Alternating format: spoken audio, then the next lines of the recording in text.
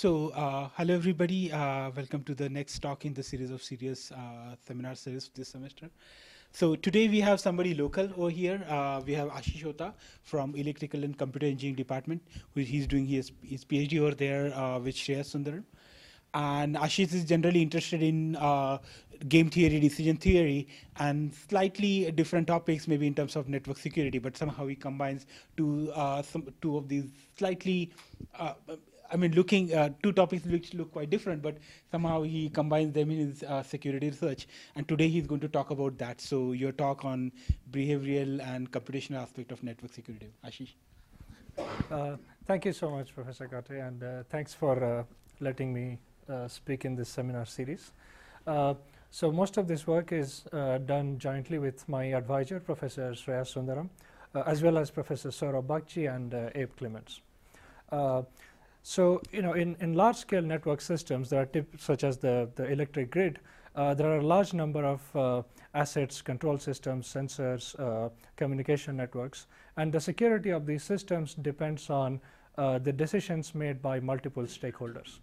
Game theory is a natural framework to understand the decision making by these multiple entities. So we will start our discussion with a brief introduction to game theory and certain behavioral aspects of decision making, and then we will look at two related classes of games.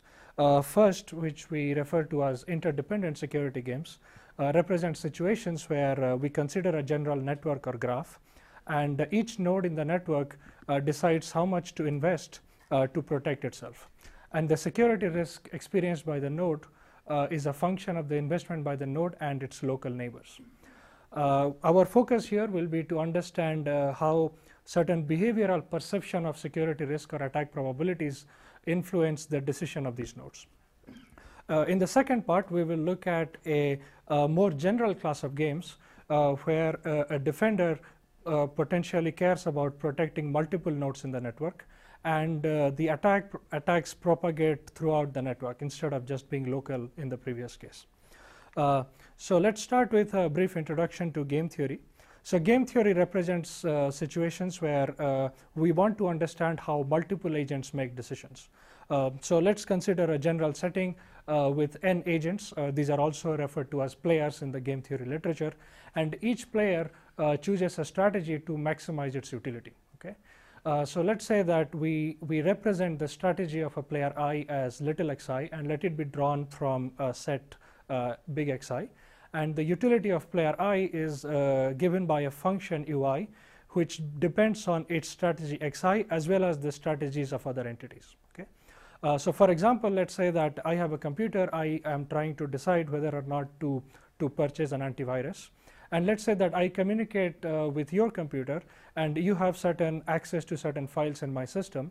So if I protect or if I buy an antivirus and you don't, then a virus can infect your system and in turn infect my system. So my utility defined in terms of whether or not I get infected by a virus depends not only on whether I purchase antivirus but also whether you are purchasing antivirus. So that introduces a game, that is my utility is a function of my action as well as your actions.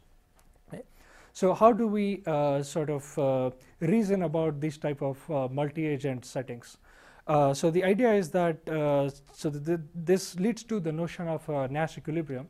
So Nash equilibrium is a strategy profile. Let's say that player 1 chooses x1 star, player 2 chooses x2 star, and so on. And this profile constitutes a Nash equilibrium if for a given player I and for any other strategy yi within its set of feasible strategies, the utility of the player evaluated at yi is less than or equal to the utility of the player if it has chosen xi star, given that all other entities choose their Nash equilibrium strategies, right? So in other words, if every other player decides to act according to their Nash equilibrium, then a given player I cannot improve its utility by choosing any other action other than its Nash equilibrium action. So that's why if every player is at the Nash equilibrium, no player has any incentive to unilaterally pick a different strategy. So that's why it's referred to as an equilibrium. Okay. So clearly a strategy profile, whether or not it ends up being a Nash equilibrium, depends very critically on how these utilities are defined, right? So so this leads us to this to the realm of decision theory, which tells us how how to define utilities, and in particular how the utilities are defined in the presence of risk. That is, when the outcomes are not certain. And this often ends up being the case in cybersecurity domain. So I can choose whether or not to buy antivirus or invest to secure my system, but it's not certain whether I will be getting attacked or not. So that is subject to probabilities. Okay. So what classical models in decision theory say that let's say I am facing an uncertain situation where there can be different outcomes, each occurring with different probabilities. Okay.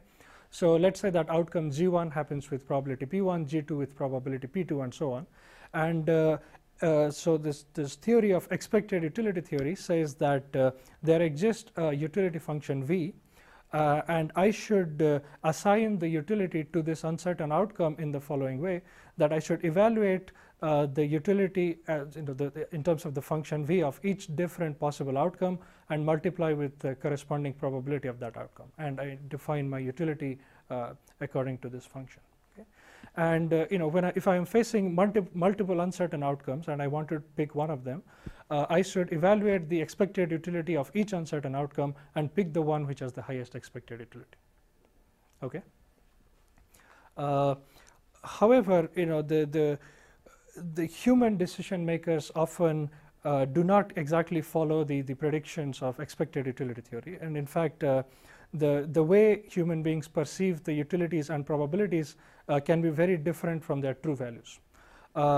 So we will focus on the misperception of probabilities in this talk, and in fact this is extremely relevant in the security domain because we are always facing risk. The risk of whether I am going to get infected by a virus is often defined in terms of probabilities, right? So it's important to understand how we perceive these probabilities, and we will capture these perception of probabilities drawn from a very well-known theory of behavioral decision making, which is known as prospect theory, and it was proposed by Kahneman and Tversky in 1979, and in fact Daniel Kahneman won the Nobel Prize in Economics for his contributions to behavioral economics. So just to illustrate how we don't perceive the probabilities as their true values, let's consider a very simple example. Let's say that I ask you to choose between one of these two options. In option 1, you can win $3,000 with probability 0.25. In option 2, you can win $4,000 with probability 0.2. If this is asked, this example is drawn from the original prospect theory paper, and where they conduct experiments on human subjects in many different lab conditions. And what they find is that in the majority of the cases, participants prefer option 2, right? And in this case, the option 2 also turns out to have the highest expected value. The option 2 has $800 and option 1 has $750. Okay. Now, if I change the example a little bit, now in option 1 you can win $3,000 with probability 1, so there's no uncertainty associated there. And in option 2 you can win $4,000 with probability 0.8. And if I ask this question in lab, in a majority of the cases it has been found that people choose option 1, right? They don't want any risk while involving their reward. And if you notice, the probabilities in the second case are 4 times the corresponding probabilities in the first case. So if people actually treated probabilities as their true values and computed the expected utilities, which are linear functions of the probabilities, this type of inconsistency will not arise, right? So in order to understand this, there have been a large body of work in behavioral economics to identify how we actually do perceive probabilities. And what has been found is that we consistently overweight small probabilities and underweight large probabilities. So the perception of probabilities are often captured in terms of weighting functions. One example is the Prill-like weighting function, which is shown in the graph. So it's a parametric form of weighting functions, and the parameter beta controls the degree of overweighting of small probabilities and underweighting of large probabilities. If beta equal to 1, then we perceive probabilities exactly as their true values, and if beta gets smaller, our deviation from the true sort of our deviation in perceived probabilities from the true value increases more and more. Okay. So now let's go to the first class of games that we're going to look at, and here we will try to understand the impact of the behavioral perception of probabilities that I just discussed on the security investment strategies of the agents. Okay. Any questions so far? Okay. So the class of games we will look at are referred to as interdependent security games. So it's a very general class of mathematical formulation. Okay, so in the most general case, it's the game is defined on a general graph or a network, which is a collection of nodes and edges. And let's say that there are n nodes in this graph. Each node decides how much to invest in security, and the attack probability on the node is a function of the node's investment and of its direct neighbors. There has been a large body of work in this class of games studying the properties of the equilibrium and so on, but most have so far focused on assuming that the nodes are risk neutral and don't consider the behavioral perception of probabilities and values. Okay. So to make the setting more precise, so we are going to denote the security investment of a node or a player I as the quantity Si, and without loss of generality, we assume that Si is a real number between 0 and 1. Okay. And the probability of successful attack on a node is a function of Si and S minus I, where S minus Y represents the vector of security investments by its neighbors. Okay. And if a player is and if the player is successfully attacked, it experiences a loss of magnitude Li, and there is a per unit cost of security investment, which is Ci. So if the player is risk neutral, we can write out its expected utility as follows, which is minus Li times the probability that it gets attacked, and 0, which is the loss if it doesn't get attacked, so that term is missing, and then the cost of investing in security. Okay. So here we will focus on a special choice of attack probability function Fi, which is defined as 1 minus the average security investment by a node and its direct neighbors. Okay. So in this example graph, the attack probability experienced by node 5 is 1 minus S5, which is its own investment, and then plus S3 plus S4, which are the investments of its direct neighbors, divided by 3, which is to take the average. Okay. So before going into understanding how behavioral perception of these probabilities influence investment decisions, let's look at the case where the players are risk neutral and understand their optimal investments. So for this, in this particular game, so we can write out the expected utility for a risk neutral player as we defined before, and then if we take the derivative of this utility as with respect to the investment of a player, then note that this marginal utility doesn't depend on the strategies of the neighbors. In fact, it's only a function of the degree of the node and the loss parameters. Okay. So therefore, the optimal strategy of a node is going to be to invest 1, that is to completely protect itself if di Ci over Li is less than 1, or to not invest anything if di Ci over Li is strictly bigger than 1. Okay. That is the outside of the special case of di Ci over Li equal to 1, the node either completely protects itself or doesn't invest anything. Okay. So we are going to focus on the question of what happens if the node doesn't perceive the probabilities as the true probabilities and exhibit the behavioral characteristics we discussed before. So in particular, we will try to understand, does there exist a pure Nash equilibrium in this class of games? How does the investments and the equilibrium security risks depend on the properties of the weighting function, and how do these quantities depend on the structure of the network? Right.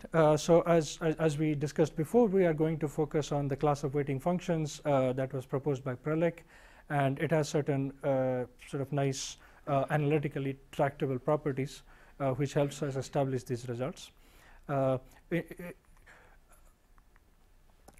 So let's consider the utility of a player which has this nonlinear perception of probability. So as before, we can write that Li is the loss experienced by the player if it's successfully attacked. Now, so this is now multiplied with the perceived probability, which is the weighting function evaluated at the true probability of attack, and minus the cost of investment and security. Okay. So now, if we take the derivative of this weighting function with respect to the investment of the player, it now depends on the investment of the player, that of its neighbors, as well as the other parameters. So so this leads to the problem being more complex, and the optimal strategy no longer has the simple structure of completely protecting itself or not protecting at all. So it's now going to depend on what other players are doing. Okay. What we have been able to show is that under certain technical assumptions, there exists a pure Nash equilibrium in this class of games. And in fact, this existence result holds even when the players have different degrees of different weighting functions. That is, each player can have a different degree to which they deviate from true perception of probabilities.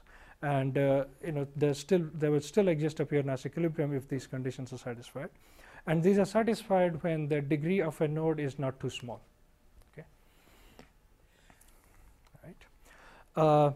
So having said that, so how does the equilibrium compare with the case without any sort of probability weighting, that is when the players are completely risk neutral? And we can show that in any graph, and even with potentially different players with different degrees of nonlinear probability perceptions, the attack probability experienced at a node is always less than 1. Okay. While note that under certain parametric regimes, in the case with risk neutral players, there did exist equilibrium which was completely unprotected, right? Where every node decided not to invest anything at all. And this is true because the property that human beings underweight large probabilities. Okay. So let's say we start with a situation where no player has invested anything, and I am experiencing a attack probability which is 1. Okay. So if I underweight the large probabilities and I decide to invest a small amount, then my true attack probability decreases by a small amount, but I perceive that decrease to be much larger. Okay. So therefore, while if I were risk neutral, I would not make that investment because the true decrease in attack probability is small. Me being behavioral incentivizes me to make that investment. Therefore, with these behavioral users, in any graph, there doesn't exist any Nash equilibrium where the attack probability of the nodes is equal to 1. Okay. So does it mean that behavioral perception of probabilities always leads to more secure equilibrium? The answer to that is no. Okay. So let's consider a graph which is D-regular. That is, every node has exactly D neighbors. Now, let's say that I consider two sets of players. In one set, every node, every node has a behavioral perception of probability given by the Prilek weighting function with parameter beta 1, and in the second set of players have a weighting function with parameter beta 2. Right. So that is in the second set of games, the players are more closer to being the risk neutral case. That is they don't have a large deviation from the true probability in their perceptions. Okay. Now, what we have been able to show is that there exists a threshold such that if the degrees of the nodes is larger than this threshold, then the equilibrium is more secure in the case where the players have a large deviation from true probability. Right. So in particular, in degree regular graphs, there exists an interior equilibrium where every node where the investments are such that every node experiences a true attack probability equal to x2, where x2 is the is what is shown in the first graph, which is the solution to the which is the intersection point of the line dc over L and the derivative of the weighting function, the one that is closer to 1. Okay. And if the degree is higher than this threshold, then the value of x2 is closer to 1. Okay. So therefore, similar to the previous case, the players which have a more substantial degree of underweighting of high probabilities they tend to invest more compared to the players whose weighting functions are closer to linear. Because for the players which have a higher degree of underweighting, their perceived reduction in attack probability is higher compared to the players which are closer to linear. On the other hand, if the degrees of the nodes is less than this threshold, the players whose perception of probabilities are closer to the true values invest higher, and the attack probability in the corresponding equilibrium is smaller. Okay. Right. So to summarize, the effective weighting function is most beneficial when the attack probability is high, while when the attack probability is at the moderate level, players which are closer to risk neutral tend to invest more, and that leads to a more secure equilibrium. Okay. Is there any questions here? Okay. So let's now discuss the impact of the structure of the network on the equilibrium attack probabilities. So in fact, let's say that we know that there exists a Nash equilibrium. So let Pi star be the attack probability at node I at the Nash equilibrium, and first we obtain a bound on Pi star, which is a function of the degree of the node. Okay, and just an increasing concave function, that is a node with a higher degree experiences a higher attack probability at equilibrium, but the effect tends to have a diminishing property. And to define an overall measure of security of the entire network, we consider the quantity phi star, which is defined as the bound on the expected fraction of nodes that are attacked at the equilibrium. Okay. So for the overall network, we will consider a set of players. The players will look at the strategy profile of the Nash equilibrium, and that will induce an attack probability for every node, and we define the expected fraction of nodes that are attacked at that equilibrium, and we consider that as a measure of the security of the overall network. Okay. So what we have this following main result, which says that among all graphs with a given number of nodes and edges, the bound on the expected fraction of nodes that are attacked at the equilibrium is highest when the graph is degree regular. That is when every node has the same exact number of neighbors. Okay. And second, among all connected graphs on n nodes, the quantity phi star is smallest in a star graph. So as we saw before, if the nodes have a higher degree, that leads to a higher attack probability at the equilibrium.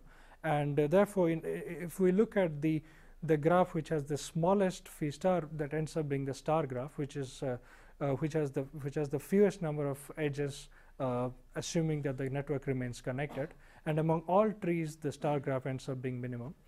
And second, among all graphs with n nodes and e edges, phi star is smallest in a class of graphs known as the quasi-complete graph. So this graph essentially has the property that we form a clique or a subset of nodes which are fully connected, and then the remaining nodes are disconnected from the overall network, right? So essentially what it does is that distributes the edges among as few nodes as possible and leaves the other nodes disconnected from the graph. Question. So you mentioned it was a star graph, but there can be some topological ordering, right? Where just 1 to 2, 2 to 3 connection like that. That also has the equal number of edges, right? So you mentioned the reason behind star graph being things because it has the least number of edges. But if you have this such a king, it's not actually regular because some nodes have only 1 while others have 2. But is it the case that if the star graph is least susceptible than that, or let? Yeah. Okay. So star is if we consider a star on n nodes, it has n minus 1 edges. Yeah. So there are a lot of graphs with n nodes and n minus 1 edges. So what we have shown that among all trees, that is the n nodes with n minus 1 edges, the star is smallest. In fact, from any tree, there is a procedure from which we can construct. So if any tree which is not a star, we can assign the edges in a way that will lead to a smaller phi star. And only from the star graph, there is no such reallocation possible. Yeah. So from a physical topology, this makes sense. but do most people think this through when they're on the internet? I mean, is it relevant to what they make into their decisions on security investment? So, so star is a very specific class of graphs, and from what I know, in the connection of the internet topology is more like a core periphery graph.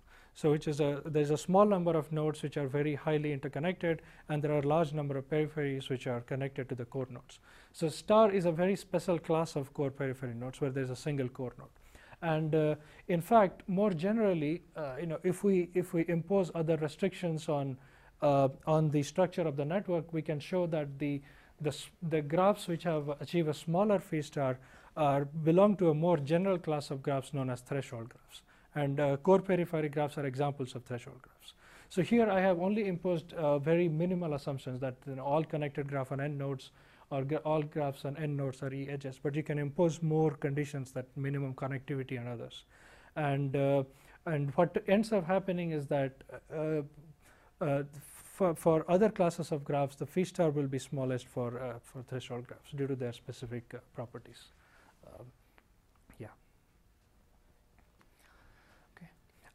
So to summarize the discussion in this section, we showed that if we incorporate the behavioral perception of probabilities,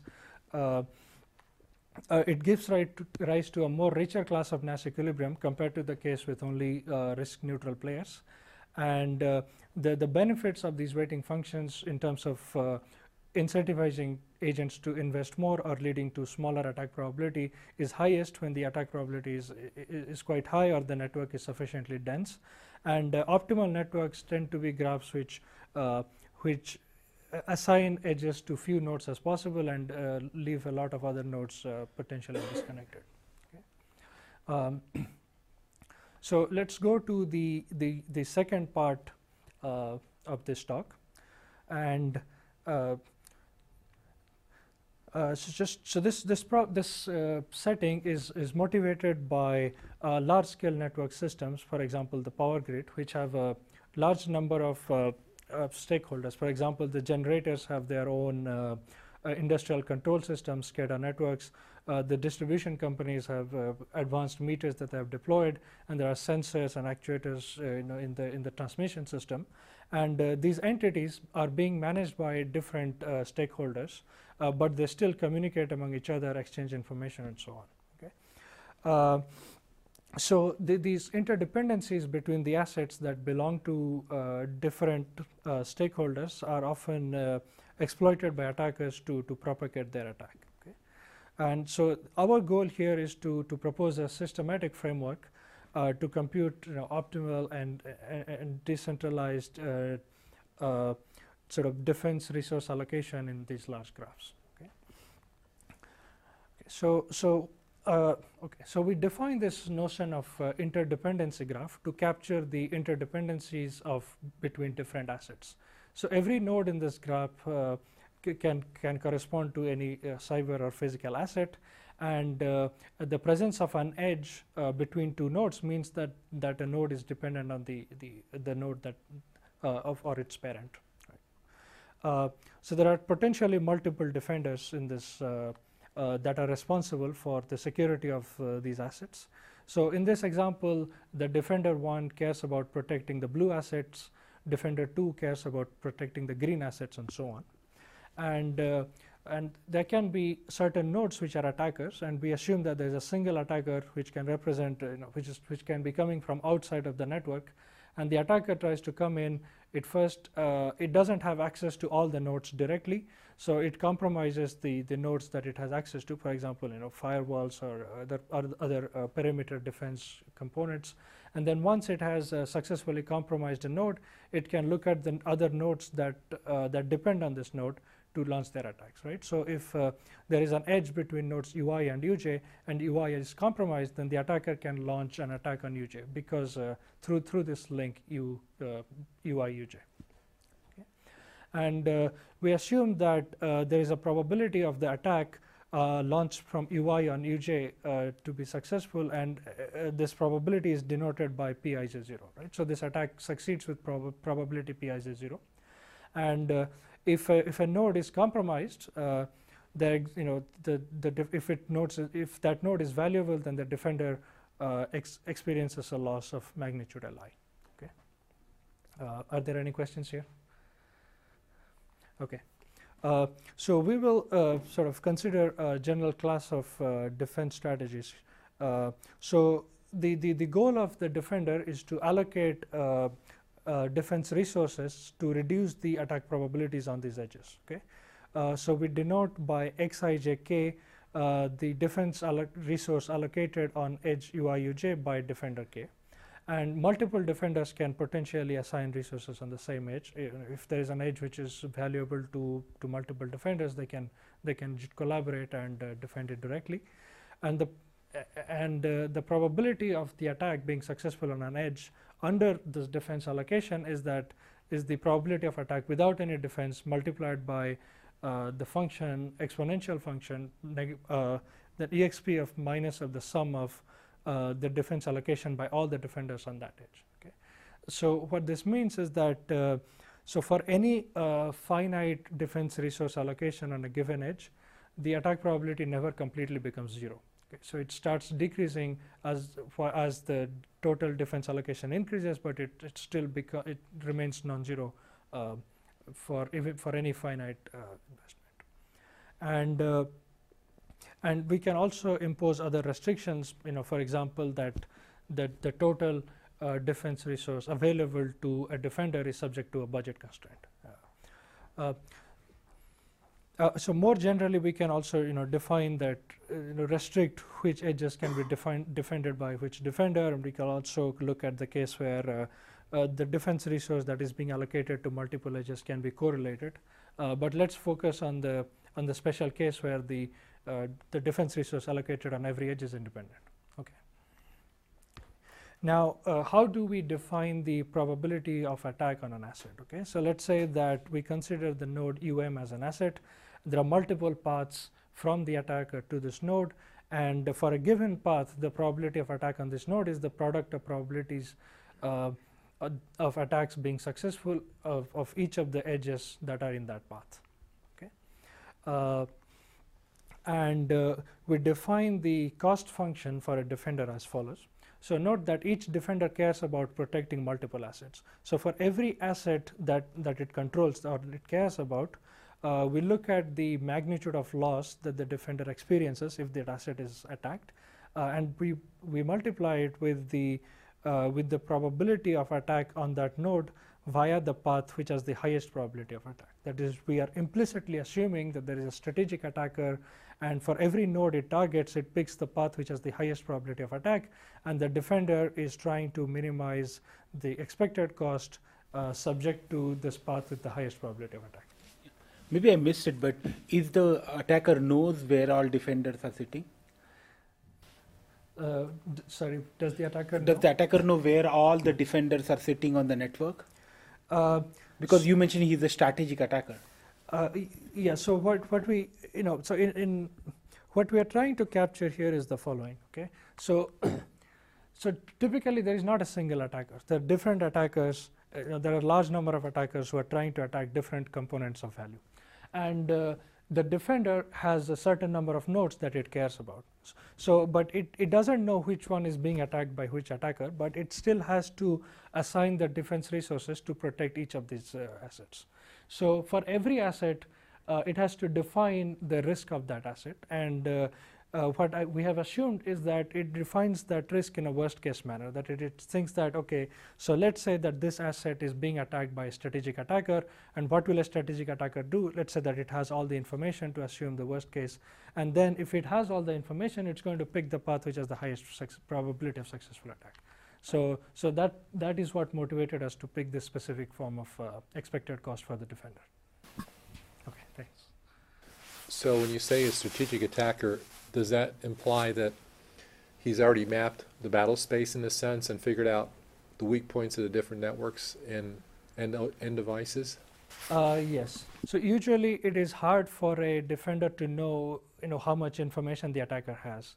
But if the defender is trying to defend against worst case attack, it's a good assumption to make that the attacker has already mapped out the network. So in order to defend against these worst case attacks, we have defined the cost function of a defender in this manner. Okay. So the questions we will consider here is that, again, as before, does there exist a pure Nash equilibrium in the game between multiple defenders? How does a defender compute the optimal defense strategy, even assuming it knows the defense strategies of others? And how does the total expected cost of all the defenders at the Nash equilibrium compared to the case when there is a central authority which is defending all the assets in the network on behalf of every defender? Okay. So what we do is that to help with the analysis, we define the notion of length of an edge, which is the negative of the log of the probability of attack on that edge. And under a given defense allocation, what it ends up being is that the length of an edge is equal to the sum of the length without any attack probability and the sum of defense allocation of all the players. So this helps us sort of uncover some important properties of the cost functions. In particular, the cost function defined before is now convex in the strategies of the corresponding defender if I hold the defense allocations of other defenders fixed. Okay.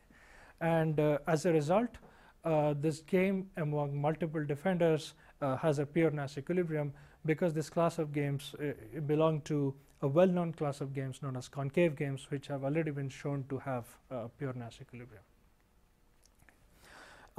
So now, an equilibrium exists, but from the perspective of the defender, it's important to find the optimal defense allocation given the set of allocation of other defenders.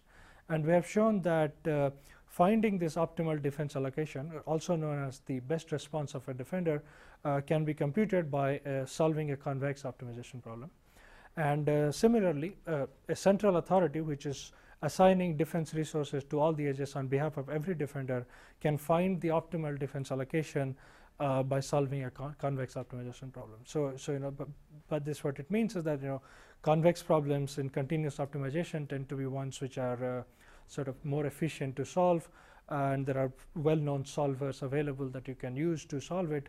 And even for large networks, it's easier to find the globally optimal solution. So this result is really helpful from a computational perspective. Okay. So in the previous case, we showed that for a given defense allocation by other defenders, a single defender can find its defense allocation by solving the convex problem, but that still doesn't give us the Nash equilibrium. So in order to find the Nash equilibrium, what we do is that we start with any random defense allocation by the defenders, then we pick a defender, find its optimal defense strategy, go to the next defender, find its optimal defense strategy given the new defense allocation of the previous player, and this process converges in the class of games we looked at. We don't have a result of convergence to the Nash equilibrium in the most general case, but what we have shown is that the case where each player only controls or only cares about one node, there is a direct way to find the Nash equilibrium. Okay. So before concluding it, I will show a very simple example. So we consider a SCADA network. So this is motivated by the design documents from NIST, which shows how the topology of industrial control systems. And so in the example here, there are two control subsystems, and there are certain interdependencies between them. So in particular, the remote terminal units, or RTUs, are from the same vendor in both different systems. So if an attacker compromises one RTU or compromises the vendor, then it understands the system better and can use that to launch attack on other RTUs directly. So in the numerical study, our focus is to compare three quantities. The first is the social optimum, which is the total expected cost under a centralized optimal defense allocation. The second is a case where we restrict each player to only defend their portion of the network. Okay, so a defender can only defend the edges that belongs to its nodes. And in the third case, which is the joint defense, any defender can defend anywhere in the network. Okay, I can go in And if I think that you are not doing a good job with your defense or you don't have enough budget, I can go in and defend portions of the network, and that might help me because our components are interdependent on each other. Okay. So the plot here shows the how these three quantities compare with each other. So the x-axis shows the budget of player 1.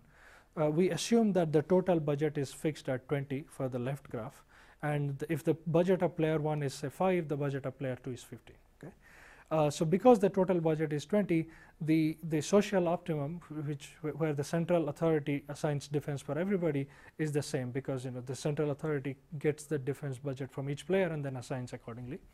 And what we show is that as the budget of player 1 and player 2 grows very different from each other, the case with the joint defense, that is when a player can defend anywhere in the network, leads to a smaller social cost compared to the case where the players only defend portions of their network. Okay. So the take-home point is that when the budgets are asymmetric, it might make sense for a player to assign some of its defense resources to the different player because of the interdependencies. To summarize, we presented a general framework to model security investments by multiple defenders.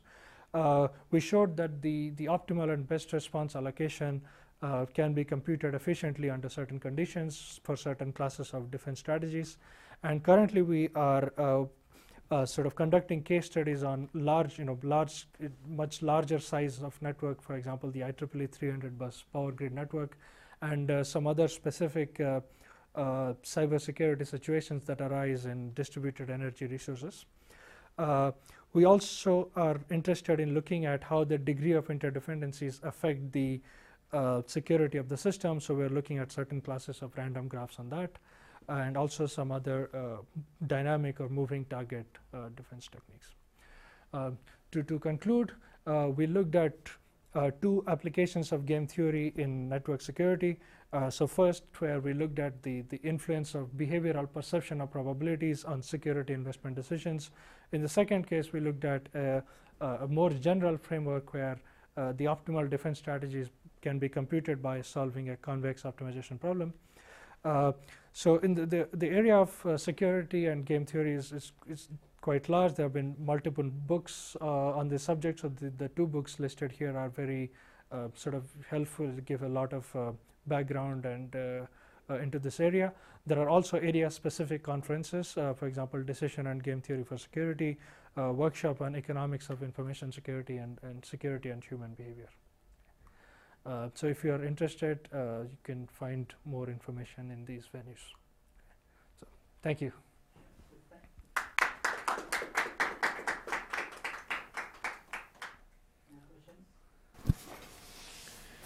Have you actually applied some of the game theory to some of the dollars involved in the risk, consequences, and cost of security investments? Applied in the context of a more sort of managerial decision making. Well, let's pick, for example, on the electric utilities. When you look at some of the options for investing in security and the consequence of something going wrong, have you actually run numbers regarding the dollar amounts on it at all? No. So most of our work is more analytical. So we're trying to prove results and so on. But yeah.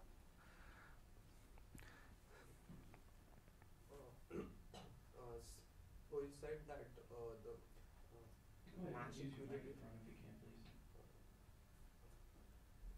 You said the Nash equilibrium is like calculated iteratively. So for a small network. I don't think that microphone is on. Is that on? Yeah, it's on. I don't think it's okay. Maybe you can say the question again. Yeah, just go ahead. So I was saying, so it is iterative, okay? Yeah. So in a small network, it might be okay, but in a real network where there are large number of nodes, and like each of the nodes are also different, and they get updates like every other day. So how often do you calculate the equilibrium, the Nash equilibrium. So, like, is it done every time, or like, is there a method to like calculate an optimum value and then just modify that value over time? Because you don't want to calculate it like all the time, the Nash equilibrium. Yeah. So the how many I The question first. yeah. Because they can't hear you, can you just repeat the question? Oh, okay. The way you understand. All right, sure. So to my understanding, I think the question is that since calculating the Nash equilibrium is an iterative process, it can be inefficient if we need to calculate the Nash equilibrium every time there are some small changes in the network. So even though it's an iterative process, how many iteration it takes depends on the degree of interconnection. So if the networks are pretty much by themselves and there are very few interconnections, then it doesn't take many iterations to converge. So in those cases, it doesn't take too much time to compute these resources. To give a specific example, we looked at the IEEE 300 bus network and we considered every bus to be a node. And this graph has 300 nodes and around 800 edges. But the degree of interconnection is small. So the iterative process converges to a Nash equilibrium in about between 20 to 50 iterations. And every iteration, even on a small desktop computer, takes like less than a minute to find. Using a standard convex optimization solver, CVX. So, okay. Yeah. Thanks. Any other question? Or then maybe you can just thanks. Okay. Thank you so much.